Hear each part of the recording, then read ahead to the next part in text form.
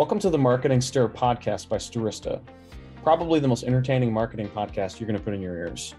I'm Jared Walls, associate producer and Stirista's creative copy manager. The goal of this podcast is to chat with industry leaders to get their take on the current challenges of the market, but also have a little fun along the way. We're taking a break this month and thought we'd reshare some takeaways from season 1. In this episode, we hear from Kyle Broccolieri and Kenna Cooper, Vice President of Marketing and Director of Marketing from Gorjana, Eric Hellstrom, Manager of Retention Marketing at Chubbies, Jens Nicolaisen, Co-founder and CMO at Shinesty, and Howie Zisser and Zach Goldstein, Head of Marketing and CEO and Founder at Public Rec. They discuss the various strategies each brand uses to find and keep customers. Give it a listen. My perspective, and obviously as a guy, right, and having a different viewpoint than most women who is, comprise the majority of our audience, right? Although, guys do wear our jewelry. I think it's attainable. It's accessible luxury, I think, is one of the kind of phrases that we like to use because, like you mentioned, our price point isn't very high. It's very, accessible to a wide, variety of people, but you have that high-end luxury feel to it. So you can look like $1 million without spending that much. And I think that appeals to a lot of people. And I think it represents our core values as a brand, right? We're very inclusive, but also high-end. We're from Laguna Beach. We're from California. And as a California-based brand, it's a melting pot. And so is our customer base. And we want to make sure that we represent, those values of being inclusive and being welcoming, but also being beachy and attainable. Everyone, loves the beach, or at least, most people love the beach. Mm-hmm. And most people, when you picture a vacation, where do you picture? You picture it on a beach somewhere. And mm-hmm. I think we like to be able to evoke that vibe and that feeling. And like you said, it makes you feel good. And, and I think that's something a lot of our customers can relate to. And when they wear our jewelry. Yeah, I was going to say inclusive as well. And I think that's really a breath of fresh air in our industry. We have a lot of competitors that produce extremely similar product. But the thing that Kyle and I really challenge the team to do is always speak in an approachable tone. And our tone is that's between friends. So we want our brand to not only have approachable price points and approachable product, but we really don't want to be, speaking in this holier than thou voice or in this fashion voice in our email or in any of our assets. We want to talk to you like we're your girlfriend. And that's where we're finding a lot of success and building a lot of community. There's a lot of different things we look at and kind of levers we pull, but specifically for me, it's looking at how we're performing on ads and email, kind of things that we can directly influence. So every week kind of looking at how much spend's going to people like customers we already have, what type of return we're getting on that, how much we're getting from email, what the lifetime value of a newly acquired customer is over the first 30 days. And then after that, and then how much extra revenue we're making from there. I also we have a rewards program where you can sign up, and for every purchase you're getting points, and you can do certain things like leave a review, like us on social, and get points, which is pretty much just free discounts. So a big part of my role too is figuring out how to use that to re-engage people. Gotcha. And are there specific marketing tools that you like or that you use on a daily basis for things like email? Yeah, we use Klaviyo, so I'm deep in the game on Klaviyo. I've spoke at their conference last year. It's a cool platform, but yeah, it's a crazy amount of time in there. And we do a lot of our reporting out of Looker. So I do a lot of the email data side, so weekly reports on Looker and stuff like that. Gotcha. Yeah. And Eric, I want to back up on something you said. So you were actually a retail store manager at one point, and then you shouldered your way onto the marketing team. Talk to me about that. It's almost in a way, it's from the ground up, if you will. But tell me about that transition. How did that happen? Was someone just hey man, the store's been doing well. Yeah. Join the marketing team. Yeah. So it worked well for me is I really wanted to work for Chubbies because I knew of the brand for a long time. I kind of knew what the voice was, that like it's a kind of a comedy centric brand. And I did improv comedy and comedy writing even before working for Chubbies. So once I got in there, I kind of just looked for opportunities to not only like use it in the store, like when customers would come in, we'd really joke around with them. And it was kind of a unique experience because the things that people were seeing on the website and email on social, they're coming into the store and we were providing it in person, which was great. So it kind of gave me a leg up and like kind of got noticed for that. But even then we have a Slack channel that it's an email subject lines one that I got myself into just because they knew I was kind of funny.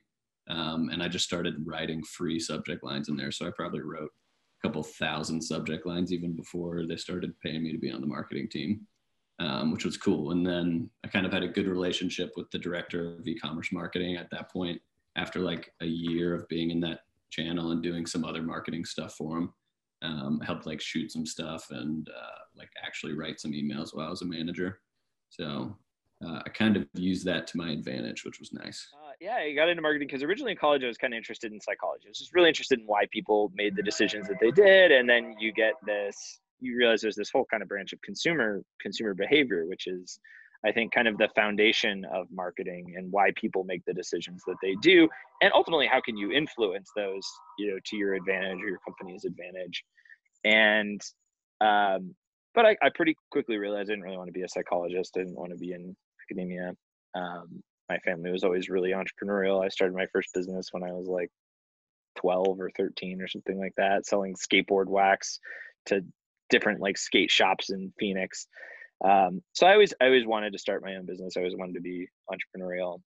And so I landed in marketing because I thought, hey, this is kind of where the rubber hits the road with consumer behavior. And I'm really interested in how you create products that really resonate with people, get your message out about them, and ultimately, find ways to convert people to customers and then loyal customers. And so that took me originally into like,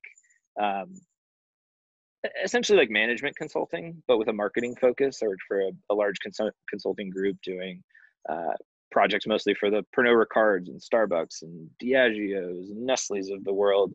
And so you really got a chance to see how, the biggest brands, build brands and create really smart businesses. And, eventually when I met my business partner and he kind of had the genesis of the idea for Shinesty, and I was like, man, I get this. This was me in college. I'm ready for the next step. I'd love to see where the rubber hits the road. And so I was kind of able to go from more philosophizing and research and the consulting side to actually, kind of learning where the rubber hits the road and how you actually build a brand, how you actually build a business. And I definitely think that's my calling, because I love what I do. And Jens, what are some of the channels that you guys focus on right now to grow the brand? That's a great question. Yeah, I mean, we, like a lot of brands, do have a pretty large paid program that we've, across search and social. Direct mail is a big one. We have huge focuses on our internal, customer databases. So email is big for us. We're launching SMS. We have big focuses on SEO as well. It's just it's one of those, not everyone understands it, but it's really, really powerful when you can harness it. It takes a while to build and build right. But, I think between all of that, and we also, they're not necessarily like channels, but we kind of consider the site a channel in a lot of ways, and like figuring out how you constantly are making a better, higher converting site and surfacing the right products to the right person.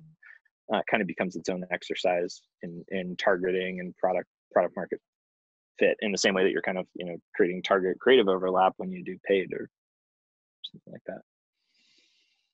And Jens, talk to me about the skateboard wax company.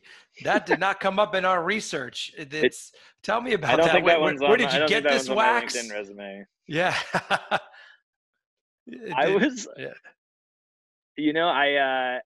I would buy these like huge, like, I mean, they were almost like maybe like 18 inches by like 12-inch bricks of wax. And I would like melt them down and add color to them and try to like increase the paraffin content to like make it really slick. so that you could use it for skateboarding. And it was called Mama's Recipe. Sold it to tons and tons of like skate shops around the Phoenix area for a while. Kind of had a lot of fun doing that. It kind of fizzled out as I got into high school and found, other passions.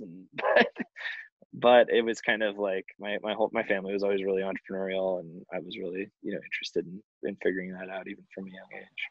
I think we've been getting inbound from women for a long time now. Like, can you make this for us? Can you make, have a women's offering? And so that's a demand that we've felt for a little bit now and felt comfortable kind of testing into and seeing, how the brand would resonate with women. And then, as you mentioned, one of the big things that we've done to differentiate the brand and for the product is offering waist and length sizing, because for men, leisure pants, normally small, medium, and large, often don't fit because of that. And it was, why is it feels like that was being ignored for men. And then as we started to, learn more about the women's space and understand how women shop, it was like, that's the same problem, if not even greater for women, of like, they don't have a waist and inseam. It's one size. So it's like, it often doesn't fit well. It needs alterations, or, or you just need to find the brand that fits you.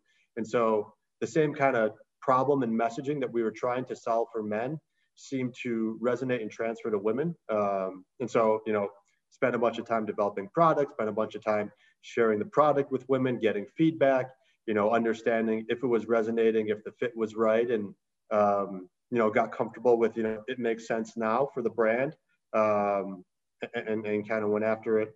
Yeah, like I said, we launched December 2020, worked on it for probably 2 years before that.